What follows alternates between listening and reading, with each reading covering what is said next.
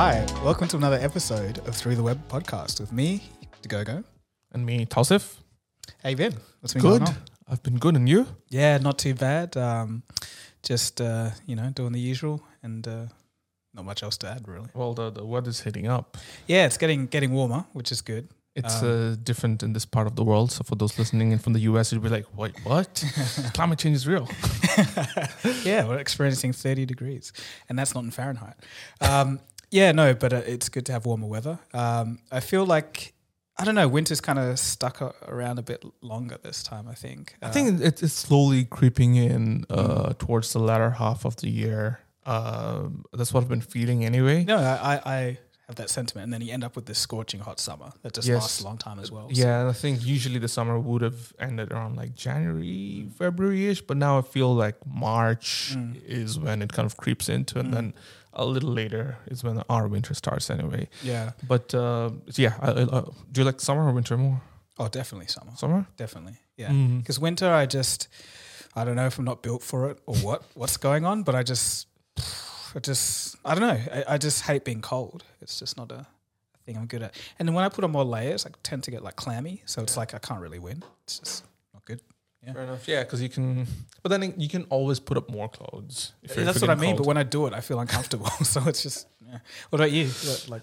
I actually don't have that much of a preference. I like summer, like going out in summer and stuff. But for winter, I feel I also enjoy kind of staying indoors at times when it's. I like when it's raining outside and you can kind of cozy in indoors and start to see a movie or something. But yeah, with summer. Evenings, especially in Australia, it's beautiful. I love summer evenings. Yeah, I think that's the best thing. Like when it's a warm night, it's good. So have you watched anything interesting this week? I've watched a few things, but I think the one that I want to talk about today is actually a podcast episode. So it's from this show called Build for Tomorrow, and the episode is all the fun facts that you've got wrong.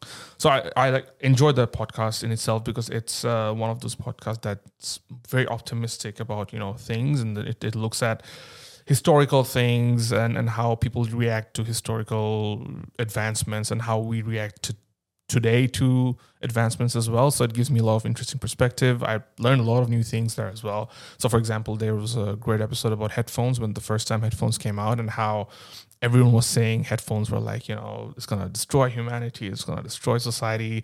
There were like laws against wearing headphones in public. People would be demonized if they were, seen in public wearing headphones. And there was like laws against wearing it on the streets and crossing the road. So very interesting, attitude towards that. When was that? Was that like the 50s? 80s. 80s? 70s or 80s. When I guess headphones became more popular with Walkman. Things of that sort. Not so much for work regulations, like in air traffic control rooms or something like that. But yeah, great podcast. So there's an episode that they have called All the Fun Facts That You've Got Wrong.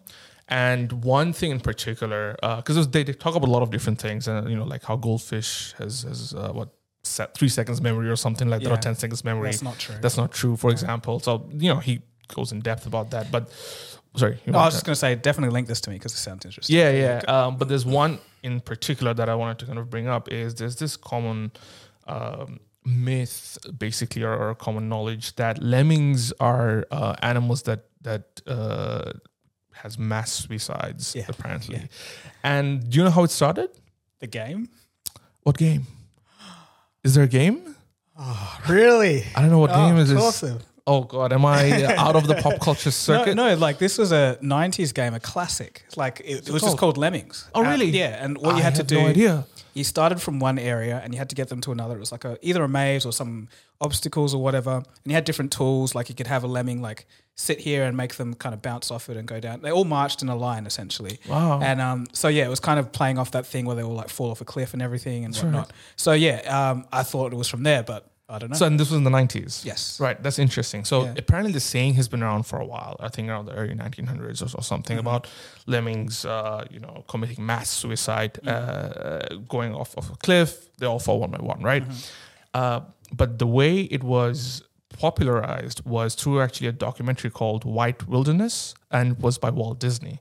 And this was in 1958. So they produced this documentary called White Wilderness, and it was part of Studio's True Life Adventure series. And White Wilderness featured a segment of Lemmings, which was showcasing the strange compulsion to commit mass suicide. Now, here's the thing. White Wilderness was filmed in Alberta, Canada, which is a landlocked province and not on location of Lemmings' natural habitat. So what they did is there were about 20 lemming species found in the circumpolar north, but evidently there was none in that area of Alberta. So the Disney people, they bought lemmings from Inuit children a couple provinces away in Manitoba. They brought them to Alberta and they staged the whole thing, where they basically created this effect where they basically, almost nudged or forced the lemmings to fall off a cliff into quote unquote an ocean, but it wasn't an ocean. It's basically part of the river that's in that area. But was it? Did they just look like they fell? Or did so they if you actually see fell? they actually fell, Oh. and I think they ultimately said that they aren't committing mass suicide, but it was part of a migration that they do, and because they are so obsessed with migrating that they're so hyper focused on this migration part is that they fall off a cliff, and they actually show the video as well. So if you see the documentary or the clips from the documentary, it's literal lemmings just falling off of a cliff, which they entirely staged. And they said they don't commit suicide, but it's part of the migration, and then they fall into the ocean, and that's where they drown. So that was the whole premise that popularized the whole idea, and it just kind of lived on for through pop culture to different. And I think it was in the 80s when, so almost 30 years between the documentary, which essentially was was fake, but it was held as the source of truth for many generations. Even to this day, I'm sure people still believe thing. And I think then the game popularizing that even further. That's just how things spread. It's interesting because that 30-year gap, like now, is like 1 or 2 years. How like something gets proliferated on Twitter, like the fake news or whatever, and then everyone believes it, and then like later on the truth slowly starts to come. I have a point on that about something that happened this week. But just before we get onto that, so speaking of animals falling off cliffs, I did see I was shown this. I think it was a YouTube short. So there was this guy. He was in his apartment. Who was just he had a rat problem. So he was opening his fridge, and this rat scurries out, and he has like an open balcony. So it has like the. I think I've seen that one. Just yits up. Yeah, and this rat just flies off like the 4th story or 5th story. I know. Hits the ground. And the sound. Yeah, hits the ground and just continues running. Doesn't even take a breath. Nope. It was. Unbelievable. I've seen that. I've seen the video. Yeah, that was crazy. I was like, okay, well, they're built different, obviously. Did you say it was YouTube Shorts? Yeah, I think Did you see it this week? I think it was last week. Yeah. So usually there's this joke around how things originate at TikTok, and it takes so long to get to other places. Months. You saw it on TikTok, did you? I saw it like months ago. Okay. There you go. So so it's kind of playing onto that. So I actually, this is now we're going off on a tangent, but I did have a thought. Like, I do have TikTok installed. I haven't opened it once in like a year and a half. So I'm like, should I just try it out for a little bit? Because I'm just, for some reason, there's this mental blockage that says, I think try it out for a week where you again, like, you're cautious of how you're using it, always making sure, like, you're kind of engaging with content that you want to see. Click not interested on content you don't want to see. It'll give you a really good curated algorithm, curated feed.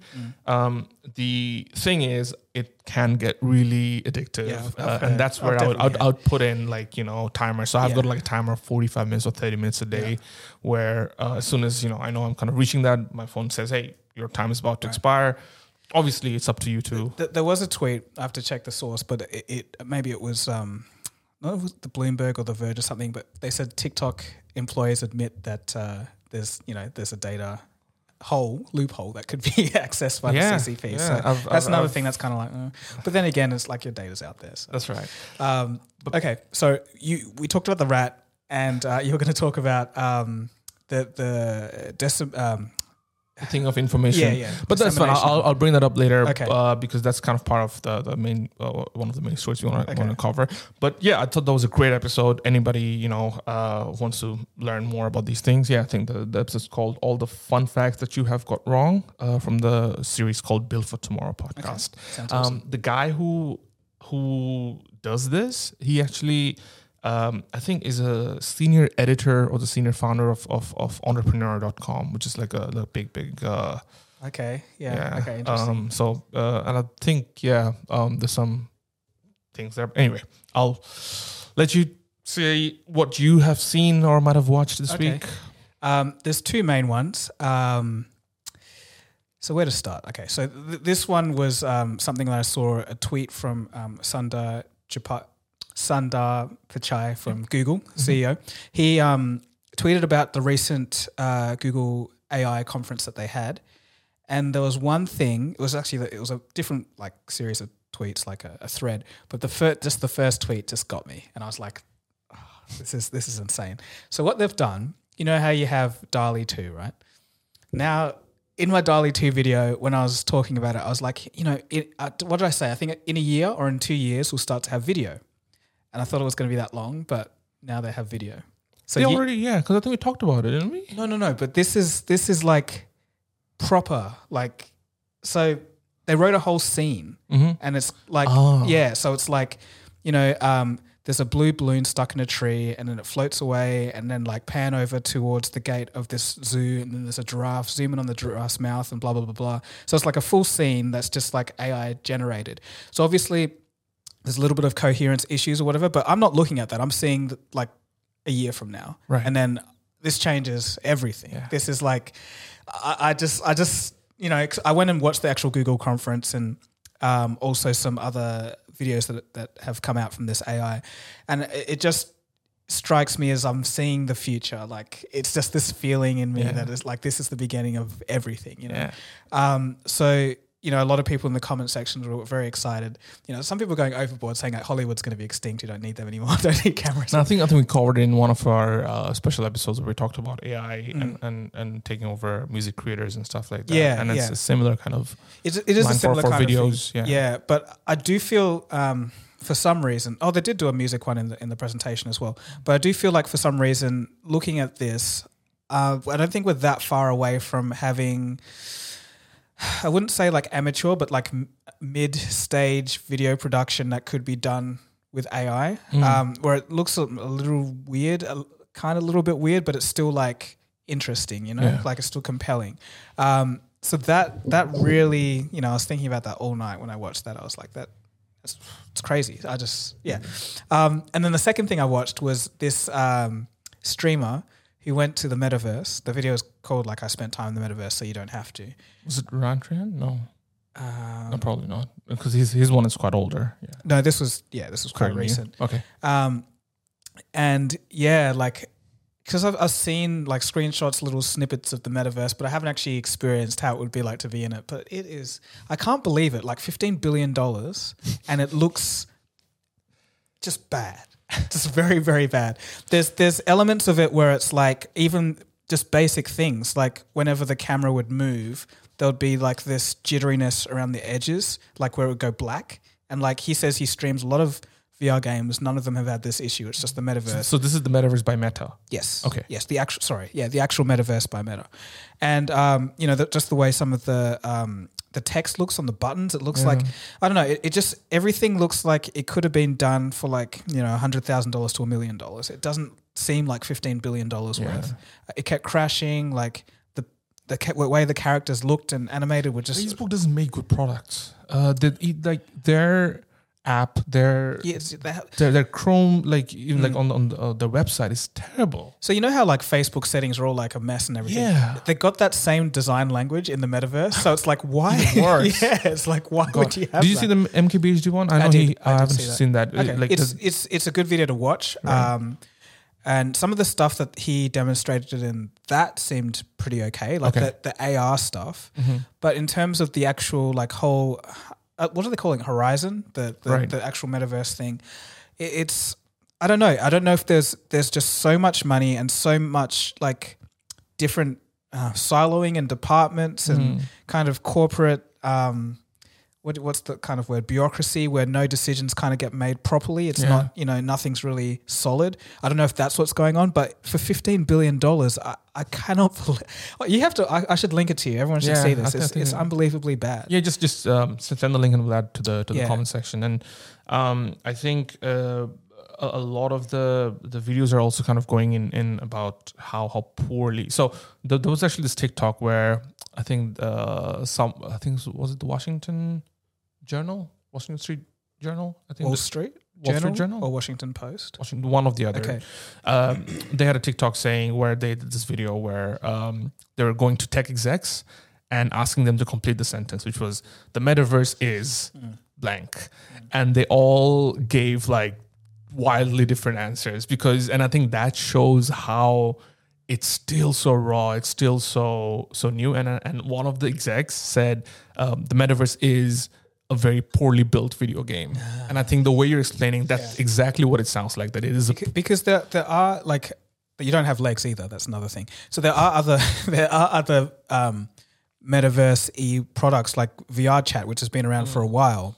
And that's like obviously got a budget less than a tenth of what Meta does. Yeah. But it's so much better. I've seen what you can do in it and how it looks and everything.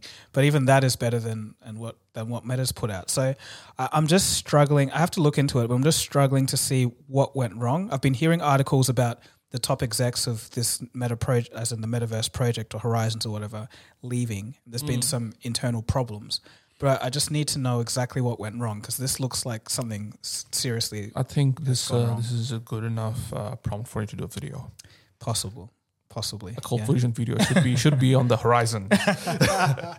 Nice. But having said that, I think there was a short that MKBH did, and I don't know if that's included in this longer video that he did, but it was him wearing the headset and 3 monitors coming up. Yeah, so he shows that at the beginning of the video. Yeah. I actually did see that on Twitter, I think. That was pretty cool. That's conceptually. That's the part of it where I'm like, okay. That could work. Yeah, so that's what I said, the AR stuff seems good, but the VR, I don't know what's going on with that. But like getting extra productivity from just like putting on a headset, and it's high enough resolution that it feels semi like you got 3 monitors in front of you. I can see the value in that. But there's still a barrier to entry with like having a headset and having to buy that and all the peripherals and everything. But yeah, I just, for a company to stake the rest of their future on this, they got to do better than that. As in the Horizon stuff, it's horrible. Yeah, and I think them also acquiring Oculus, it seems like an interesting product. There's been some video games that actually do quite well through the whole VR system, but again with the metaverse itself, I don't know. Instagram again also this week apparently they are pushing NFTs back into the whole system again. It's and I think that TikTok that I mentioned about the metaverse is blank. I think that's where the problem still is that most people don't know what it is and what it represents, what you can do with it. Is just some buzzwords still in the air at the moment. But I think that will be solved just by what markets do, and that's just they find the killer app, they find a good situation, and then someone sells it. Yeah, I'd like to hope. Yeah, with $15 billion still.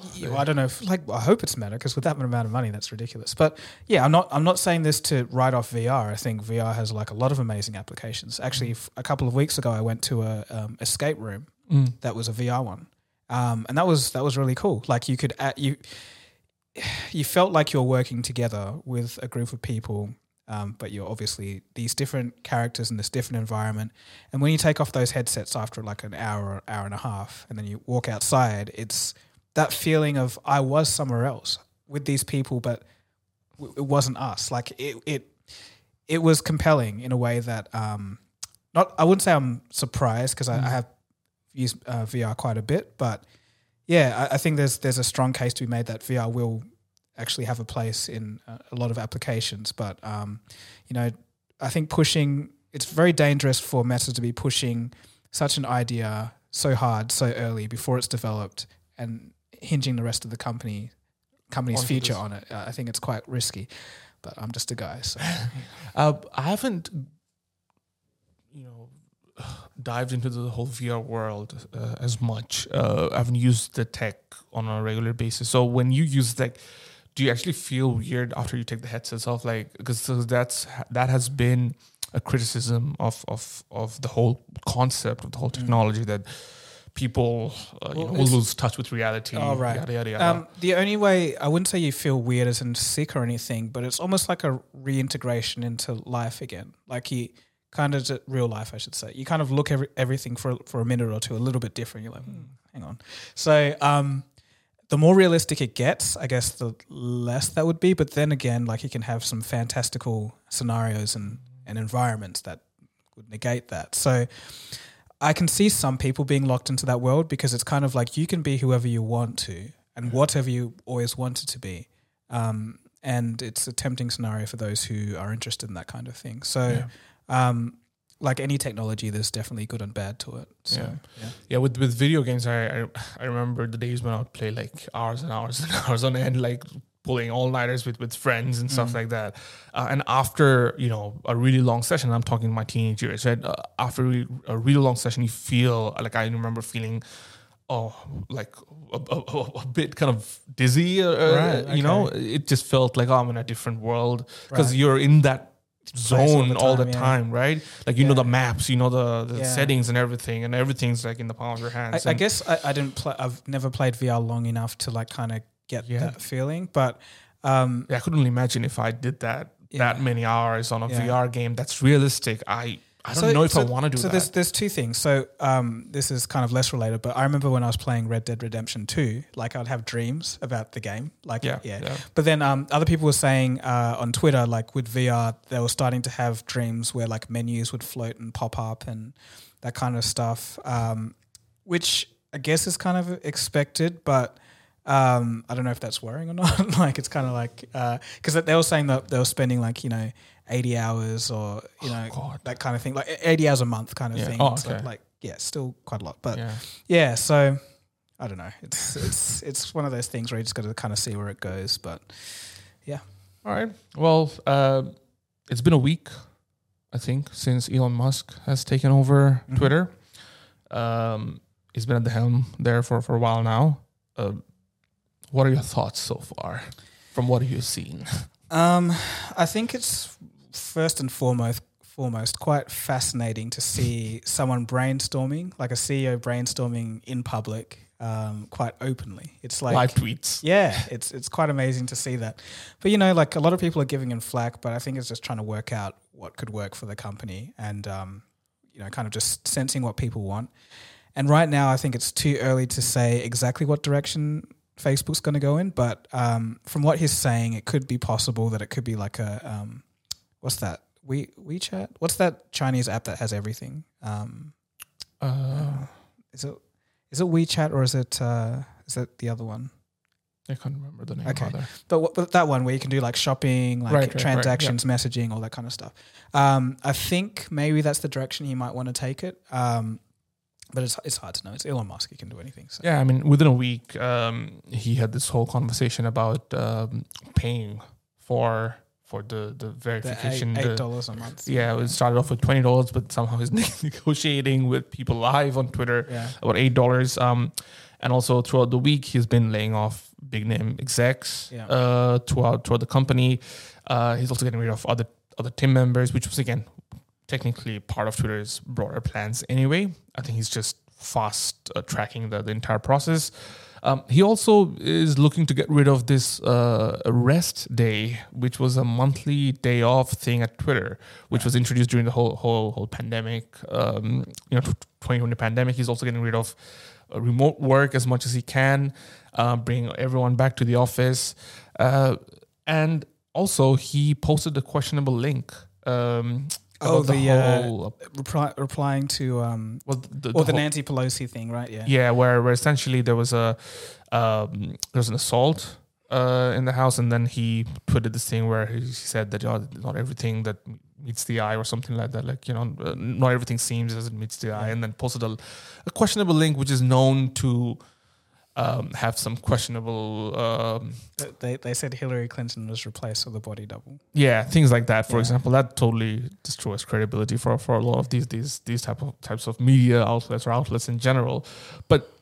And then he deleted the tweet, right? And I think that's a lot of people were again a bit, like that's if this is the kind of guy who doesn't verify his own posts, is the head honcho for a platform this big. What can we expect of the platform? And I think there's again with everything that he's been doing, I'm kind of mixed as well.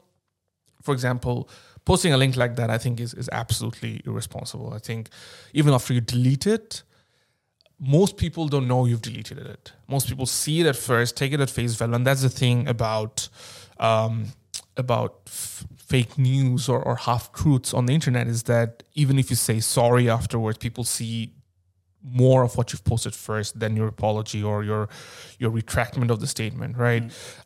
So much so, I mean, it's been the thing with Lemmings as well. Even now, people don't know if it's the truth. Many people don't know what the truth's out there, because the thing came out, 3 decades it stayed around, and people are making games, and people still believe in that stuff, even if there's truth out there, right? So imagine with the Twitter, surely that gap's closing down, but the impact of posting questionable things does have have a broader significance, at least in my mind, right? So I think that was totally wrong. But the $8 thing, I think it could potentially work, mainly because I don't know how, like, for example, Facebook, I remember they used to give blue checks to everyone, like random bands and artists, random, public figures. You don't even need to have certain number of followers. You could have 200 followers, but you could pay someone who would deal with that stuff to get you a blue check. There was no, and even now it's hard to actually get something, even if you apply, there's no set criteria or process. You have to go through someone, right? And I think that really made the thing very messy. Yeah. So I feel that it could potentially work in kind of, even the playing field. Even the playing field a little bit. But having said that, again, I also think it's also a bit of a panic strategy that he's introducing, because obviously Twitter is not ready for advertisement to the level of, say, Facebook or stuff, because on Twitter you see everything. I've seen some things on Twitter that I don't think I've seen on any other parts of the internet. Yeah. So Twitter's a weird beast like that, isn't it? Because it is social media platform, but it's also 4chan a little bit at times. You know what I mean? Yeah. There's X-rated content. So for advertisers, it's a weird place to just advertise freely, right? So I think he cannot get to a point where it can compete with, say, Meta or TikTok. I wish I could find that article about, like, it laid out some of the stuff that it's been saying, like where he wants to kind of make it a WeChat thing, because there was some things that could address that, like some other features that he wants to build into it that could make it, like in terms of like more so video orientated or things like that. So I think as it stands, it's not a great hub for advertisers, I think, because there's a lot of stuff on there. But overall, I think it'll be so interesting to see what direction he really takes this, because the way Elon thinks isn't like a lot of engineers. Like a lot of CEOs of tech companies. And I don't know if he's going to drive this like an engineering project and be data driven, or is he going to really listen to what people says and then end up being like, 50 things at once and no one's happy, or, like. Yeah, I think he's a guy who has that mentality of failing in public, right? And that's kind of like the concept a lot of CEOs, a lot of entrepreneurs have is you take 10 different shots, you'll probably fail at 9 and then 1 sticks. And I think that's what he's doing with all his companies, right? I mean, just this week, the test tunnel for Hyperloop. You remember Hyperloop? Yes, I do. Exactly. People don't. I'm sure a lot of people, the Hyperloop is totally, but remember 3-4 years ago, he was banging the drum on Hyperloop. Yeah. Oh, there's so much traffic congestion. Imagine a tunnel, blah, blah, blah. And he was banging that drum, right? So there's a test tunnel that hosted the competitions in 2018 and 19 with student competitions, I think he had, and it's been removed. and replaced with parking spots for SpaceX employees this week. So that in itself, obviously, he's not going to talk about that, but that's failing in public, in my opinion. And he's okay to take that risk. He's okay to take, because if Twitter fails, I'm sure in 3 years' time, he'll have something else that he's going to, hype on about, talk about. Remember Dogecoin last year? You know what I mean? And apparently he's going to bring Dogecoin to Twitter. Those are the things he's going to try and experiment and he wants to stand out as well. And he also did mention that I guess he hinted that maybe he could bring Vine back. But that's what with Jimmy, Mr. Beast, also kind of getting into that conversation. Did you see that? No, I didn't. Yeah, so he posted something about that, and then Mr. Beast commented that, maybe if you build up something like Vine, it could be a legitimate competitor to TikTok. And Elon was like, okay, let me get the engineers on. And then he basically green-lighted like a few engineers to get cracking on the source code for Vine. And I think there's actually something there because of the foreign the geopolitical risk that America has with China owning the app, and there's daily conversations about how you just mentioned about FCC trying to get into that. And I think there's also where to mitigate that, they were planning to have some American part owners of the app, but like what Trump tried to do a couple exactly. of years ago. So if Vine does come up as but I don't think the problem is though, like TikTok. I think I've said this a few times. ByteDance, the owner of TikTok, they kind of started out with the algorithm as the center. They were using AI to coalesce documents and create crazy think this was years before AI became quite mainstream. So I'm pretty sure that it will be a hard challenge to tackle that with an algorithm that's as addictive as what TikTok is providing.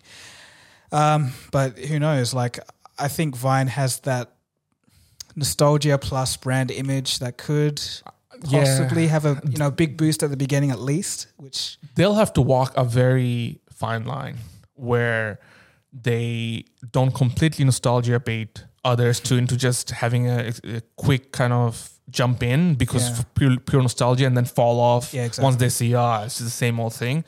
But then they need to have some same old, but also something new to entice people that's as addictive as TikTok in some cases. Otherwise, they won't be able to keep people on board. The funny thing is, with Be Real, just yesterday I saw a TikTok video of this girl I follow. She's quite critical of social media stuff. She's very she talks about how social media creeps on, and she does it in very kind of artsy video style way. So maybe it's kind of like scripts her videos. Okay. So she did this video where she's like, oh, it's time to be real. She's just on her laptop, and then she changes her setup and then takes a be real thing. Where she's happy watching a nice Netflix thing in her cozy room, and then she puts it down and just stares into blank space for a bit, and then the caption of the video is like, "Oh, Be Real starting to feel like just all other apps, right?" And I think that's the sentiment. A lot of you can't. That's just, and that's why I go back to saying that these apps they go deep into human psychology. But it is literally it's as simple as I'm putting myself in public. I need to look the best. Exactly. There's no authenticity doesn't exist. It just doesn't. No matter how people try to say or package it up, it's you got to be authentic. I think there's some level of authenticity, but nobody is 100% authentic on social media. Well, look. And those who are getting cancelled left, right, center. Let's not go into that. Mr. Ye is back. Are we? On Twitter? I mean, he's back on Twitter, as you mentioned. In the last 6 hours, he's been tweeting crazy. So, and I'm sure that's gonna get him some more headlines, right? So, I think you can't be fully authentic anywhere, really, not just on social media. But just on the whole social media side of things, I wanted to add with Instagram, when they copied TikTok as Reels and now with YouTube Shorts, I've just been noticing how. Because you get forwarded memes, right? From your friends. That's what I used to get. Mostly picture memes, trolls, all that kind of stuff. But over the last 3 months or so, all the memes that I get forwarded are in the form of Reels on Instagram or on Facebook or YouTube Shorts, and I would be very interested to see the quarterly updates early next year of Meta, as how much engagement and user behavior has changed towards people adapting to Reels versus to their regular stuff. Because there was a lot of pushback, complaints that they're changing, that yada yada yada, but people are using it. People are using it, and so are my friends. And of course, a few people will fall off and move to other places, as with Twitter. But again, the companies are just going to look at engagement, and if the engagement is true, they're happy. I think it's just one of that case where it's like, just look at the data, and you have like all the people who painstakingly paint art and do all this kind of stuff, and we used to have Instagram as just a way to showcase their work, all getting taken by stupid videos. That's what's taking all the engagement. Like, I don't think Meta cares about that. It's just how happy you are is not the end goal. It's how much money. And even with YouTube, with arguably one of the better platforms for creators, because they quote unquote look after creators more than others. Even that, they care about the engagement bottom line. That's just. I think just today, I think Philip DeFranco was talking about Bo Burnham in his video where he had this older clip, and it just holds true, right? That's not to say it's a inherently negative thing, which a lot of people paint it as. I think, just creators and users in general should just be more mindful. I think that's what you have to be. Just have you ever watched Facebook Shorts, like on the Facebook platform? Yeah. Okay. I know my parents does. Okay. Because for the first time I did watch, I don't know how I got into it, but I watched 3, and there were 3 of the worst things I'd ever seen in my life. I'm not joking. It was so bad. So bad. It was not funny. It wasn't entertaining. It was literally a waste of time. And I think what happened was they actually were doing some hack where they make everyone confused and angry to generate clicks, because the videos had no point. Like one of them okay, one of them was like, it was like a shot of this girl filming her phone, just kind of like this, and it was like, when I figured out that he was cheating, and then she just had like this clear plastic bottle, wiped on the top, flipped the phone around, and took off some blue tack, and that was the end of the video. Like, what does that mean? No one knows. Like, everyone was in the comments like, this is meaningless. There's literally no point.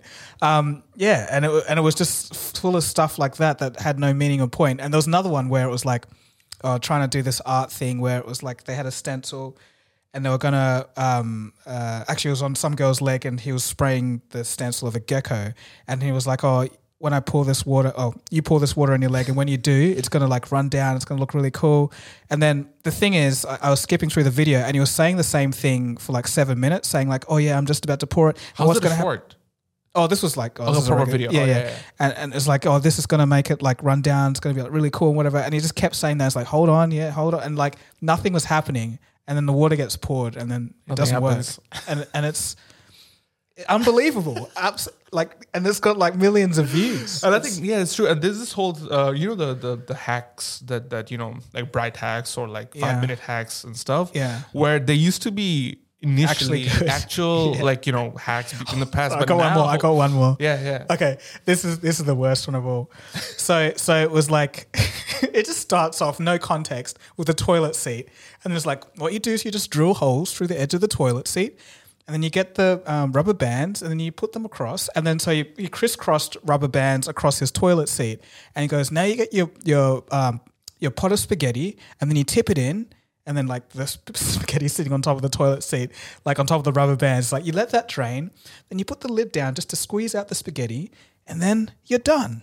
And it's like, what is this? I think these are all the bright hack stuff that does that, and I think they do it intentionally, like you mentioned, because there's this one where because this became a whole thing, right? Well, I think PewDiePie used to review these videos and it's like what, like this is harder, and that's where the TikTok the most followed guy, Kabi Lame or Kabi Lame, however you say his name, he's the most followed on TikTok right now. He's like 160 million followers. So it's no longer Charli D'Amelio. No, he surpassed her.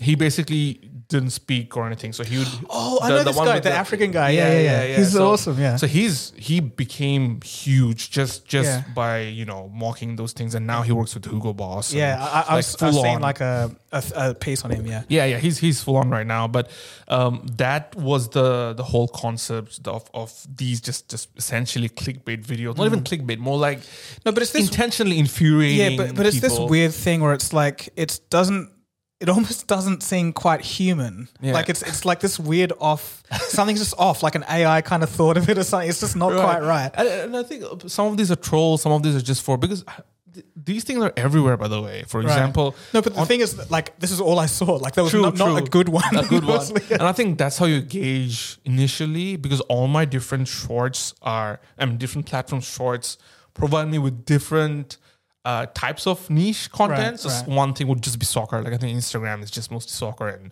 some aesthetic videos. Facebook, for some reasons, all like gym and nutrition videos. Just Andrew Tate. And then him showing how, I'm sure.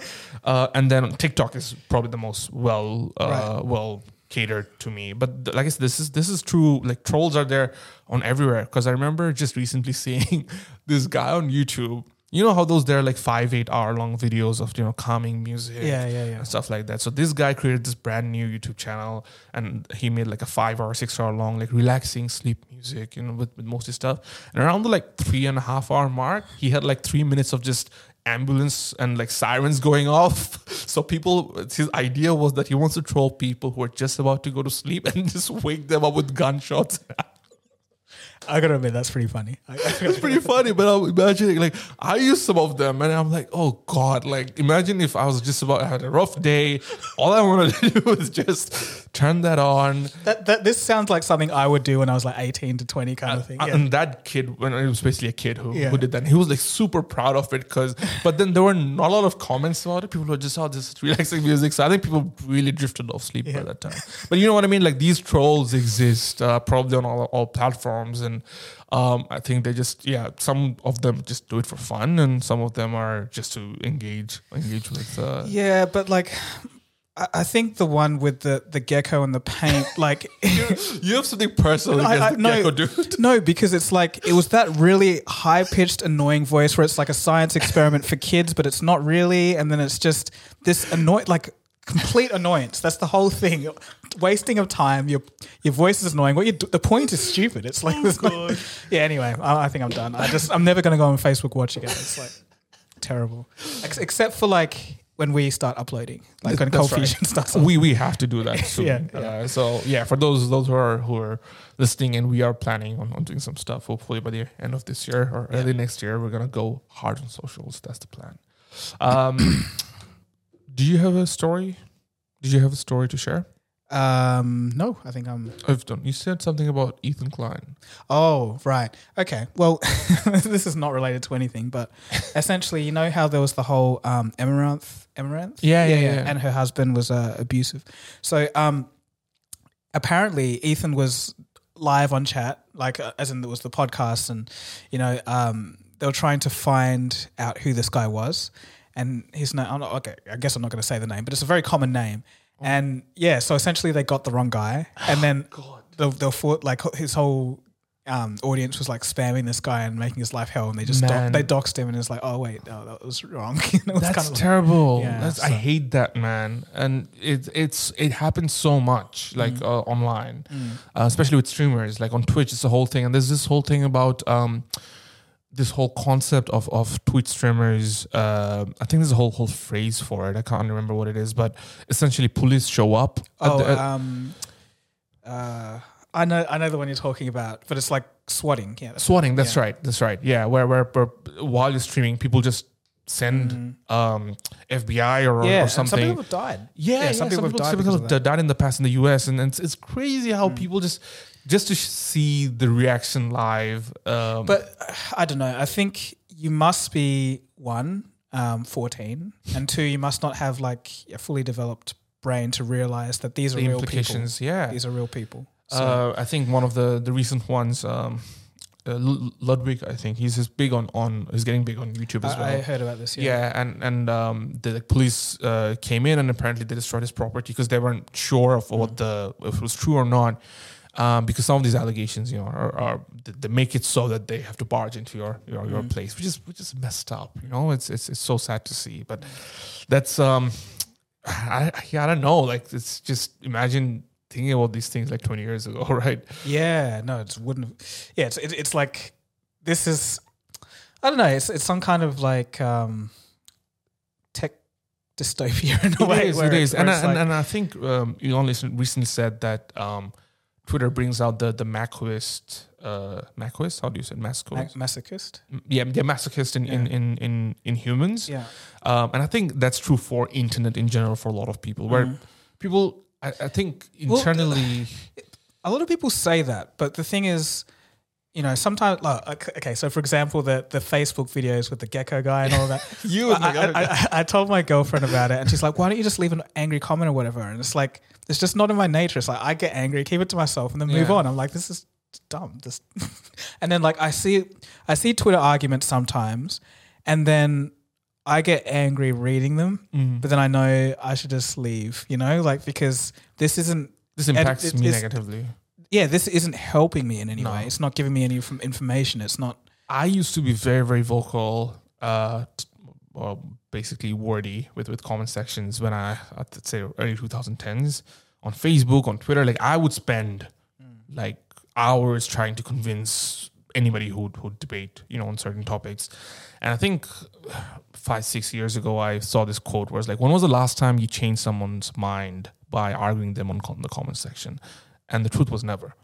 And that shifted a lot in me, where I know that whatever I say, 9 out of 10 times, it's not going to change their mind. Their evidence or their comments is not going to change mine, because that's what it is on the internet.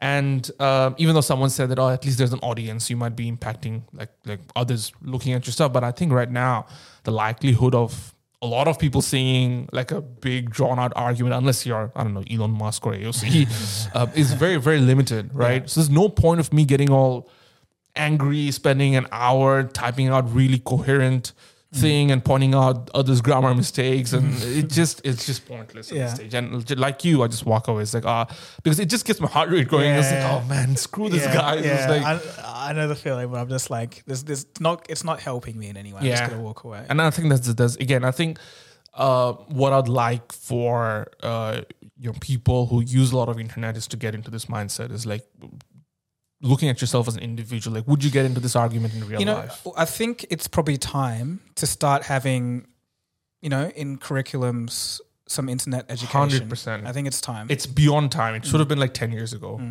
Well, we didn't know what it was going to be. Like 10 years ago, like Facebook was like, hey, look at my cat. And everyone's like, yay. And they'll clap, and that's the end. Like, now it's kind of like it's infiltrated into our lives, and we need to. Just this week, there was this woman who tweeted about her Sunday morning or her morning routine, right? She basically tweeted, and she's not like a big celebrity or influencer or anything like that. She has some followers, and she tweeted that, every Sunday morning I spend 3 hours with my husband drinking coffee and discussing about life. This is something I wanted to do all my life, and I'm so glad that I get to do it every day, right? That's her tweet. Okay. The comment section, people were raging. It's like, this is what class privilege is like.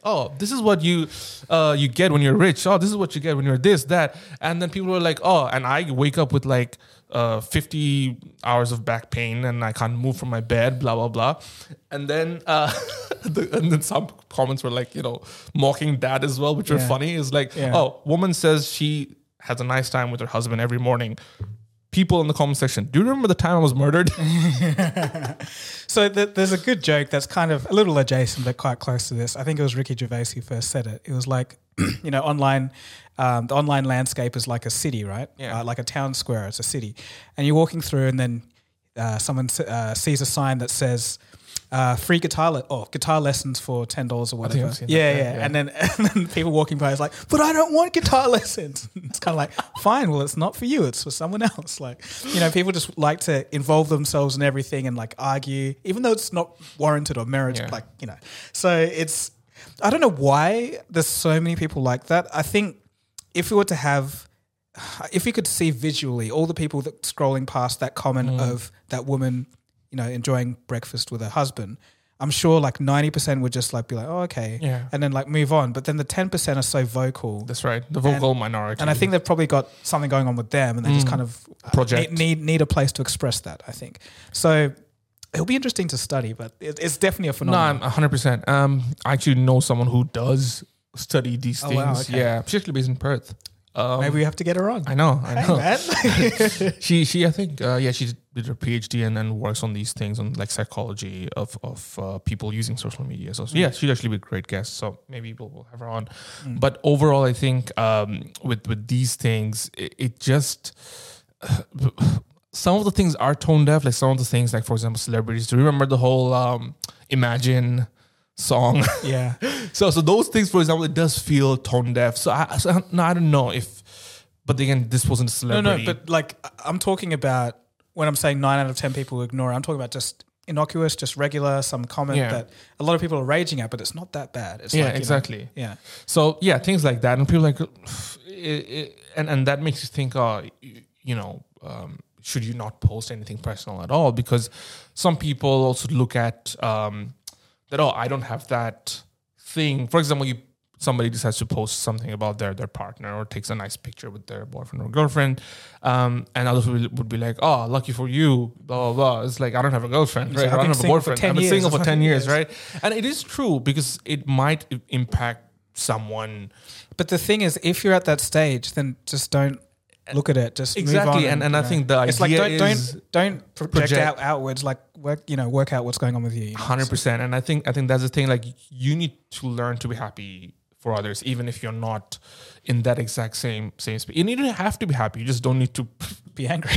Be angry. I think that's the minimum ask. No need to project hate, like it's literal projectile comments, hatred comments of people. But it's going to be hard not to hate the next story, though. Well, should I guess? Is it Mr. West? No, it's not. Oh, okay, it's not. okay. It's not. We've talked enough. We've talked enough about him. All right, go on. It's about Pantone. Do you know about Pantone? No. Okay, so Pantone is a company that essentially owns certain trademark for colors. So essentially, they are a book or a gallery of colors that they have. They have use for that others can also. It's like a reference system for colors. I think that's the best way to put it. And the problem is, Photoshop users are furious because Pantone is forcing them to pay $15 for colors. So how this works is designers who use Adobe's Creative Suite tools, including Photoshop, Illustrator, InDesign, there's a licensing change that forces them to pay Pantone an extra $15 a month or $90 a year to work on signature colors in Adobe's apps.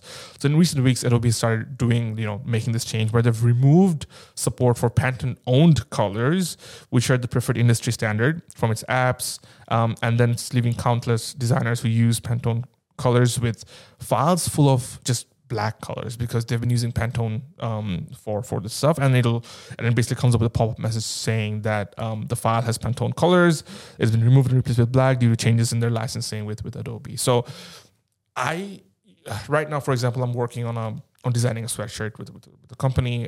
They're doing it entirely remotely, so we're working on the color green, for example. Now the thing is, if I take a picture of a color green and then send it to someone via Messenger or WhatsApp or email it, the way the camera processes the image, the actual color, the lighting and all that kind of stuff, and the screen that person is looking at, all of it impacts the true color of the fabric or whatever, right?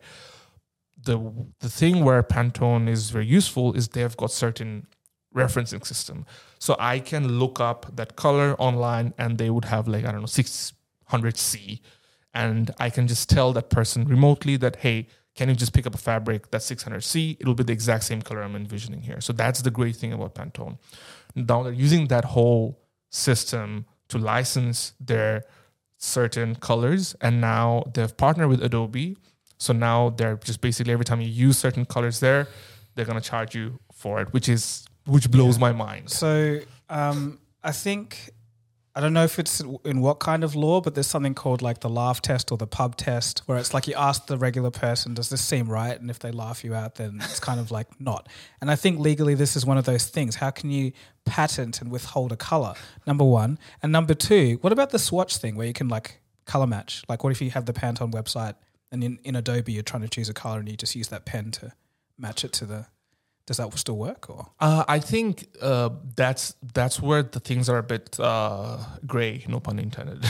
But essentially, it's still kind of they're still kind of playing around with it because because there's a plugin with Pantone that allows them to actually carry it on, and apparently that's not working properly either. Right. Classic Adobe. Yeah. But if somebody were to... I had some issues this morning, but anyway, go on. If somebody were to actually match those colors, I think there is ways for the algorithm to pick up. And I think unless you're using like a illegal method or without the internet, maybe that's only where you could get away with it. If you're using their proper system, using the cloud and everything, I think you're definitely going to get detected, and therefore Pantone can easily just remove that color. Then I think, and that's because by law, as far as I know, you cannot trademark colors, right? But I think the way they do it is they trademark the references or the referencing system that they have. And certain colors fall under those referencing systems. So they've started. This was from 2015 when they've started. The referencing system, but no one had to pay. Well, not referencing system of 2015, but more. So they've had this for ages. By the way, they had like actual books. So this is a practice, industry standard practice throughout, like fashion designers, interior designers, architects, all that kind of stuff. So they've basically translated that digital to the digital world, and I think that's where. From 2015, I think Adobe and Pantone started working together, and I think it's only this year they've started monetizing this whole thing, which is just another subscription economy thing, which adds no value to anyone. But I think it's just I don't know what it is. There's something driving this, whether it's shareholders and that whole idea of infinite growth at all costs, where it's like you need to squeeze every last penny out of whatever product we have, no matter how ridiculous, because. There's just something so sinister and evil about this particular thing. Like these are colors. Like why would you have people have worked on things and they suddenly just don't work because it's like wait no, you got to pay for those colors. It's like there's something that just feels really wrong about it, and ethically as well, right? I mean. Like who thought that it would be a good idea? Well, the shareholders probably. I'm guessing, yeah, and to roll it out as well because generally people aren't happy. But I'm thinking again, 15 like people who actually use these creative suites are people who can pay for it again, and I think they're thinking that it's just $15 a month for colors. But maybe it comes down to the same thing as people complaining on Instagram about their photos being taken over by, Reels and all of this kind of thing, because Instagram is only looking at the data and it's like we can make this much. These people are going to pay for this much. If people are angry, so be it. We're going to make more money, right? So it's kind of like because again, if a lot of the users for Adobe are also companies, right? For them, this is nothing. For this is like pocket money, right? So imagine big architect firms or interior design firms or graphic design firms, like these agencies would just simply pay that extra $90 a year for nothing really. It's the individuals time and time again who get pushed aside. So I think almost makes me sad. It's like, what does the world come to that we have to pay for colors? Yeah, and I think no, I don't know if it's greed or if they're actually trying to save face during the whole economic downturn that we're experiencing, the whole world's experiencing, and that's where these changes are happening. I mean, Elon Musk asked for $8 per. Yeah, but it's not like it's really. I think part of it has to do with the idea that he's paid $44 billion for this app, and because Twitter doesn't make money like other social media platforms. There's a reason why they were willing to sell. And at that price, which again was just kind of randomly out of the blue, and a lot of people are saying that he had to buy it because he made an offer that changed the share, so he legally was kind of bound for a certain degree. But that strategy of $8, I think, will potentially help recoup some of that. But I don't know. That's more into that. But yeah, that's something. I mean, just our next story is also about Netflix with charging money. Otherwise, you get to see ads on their $6.99 Australian dollars. Yeah.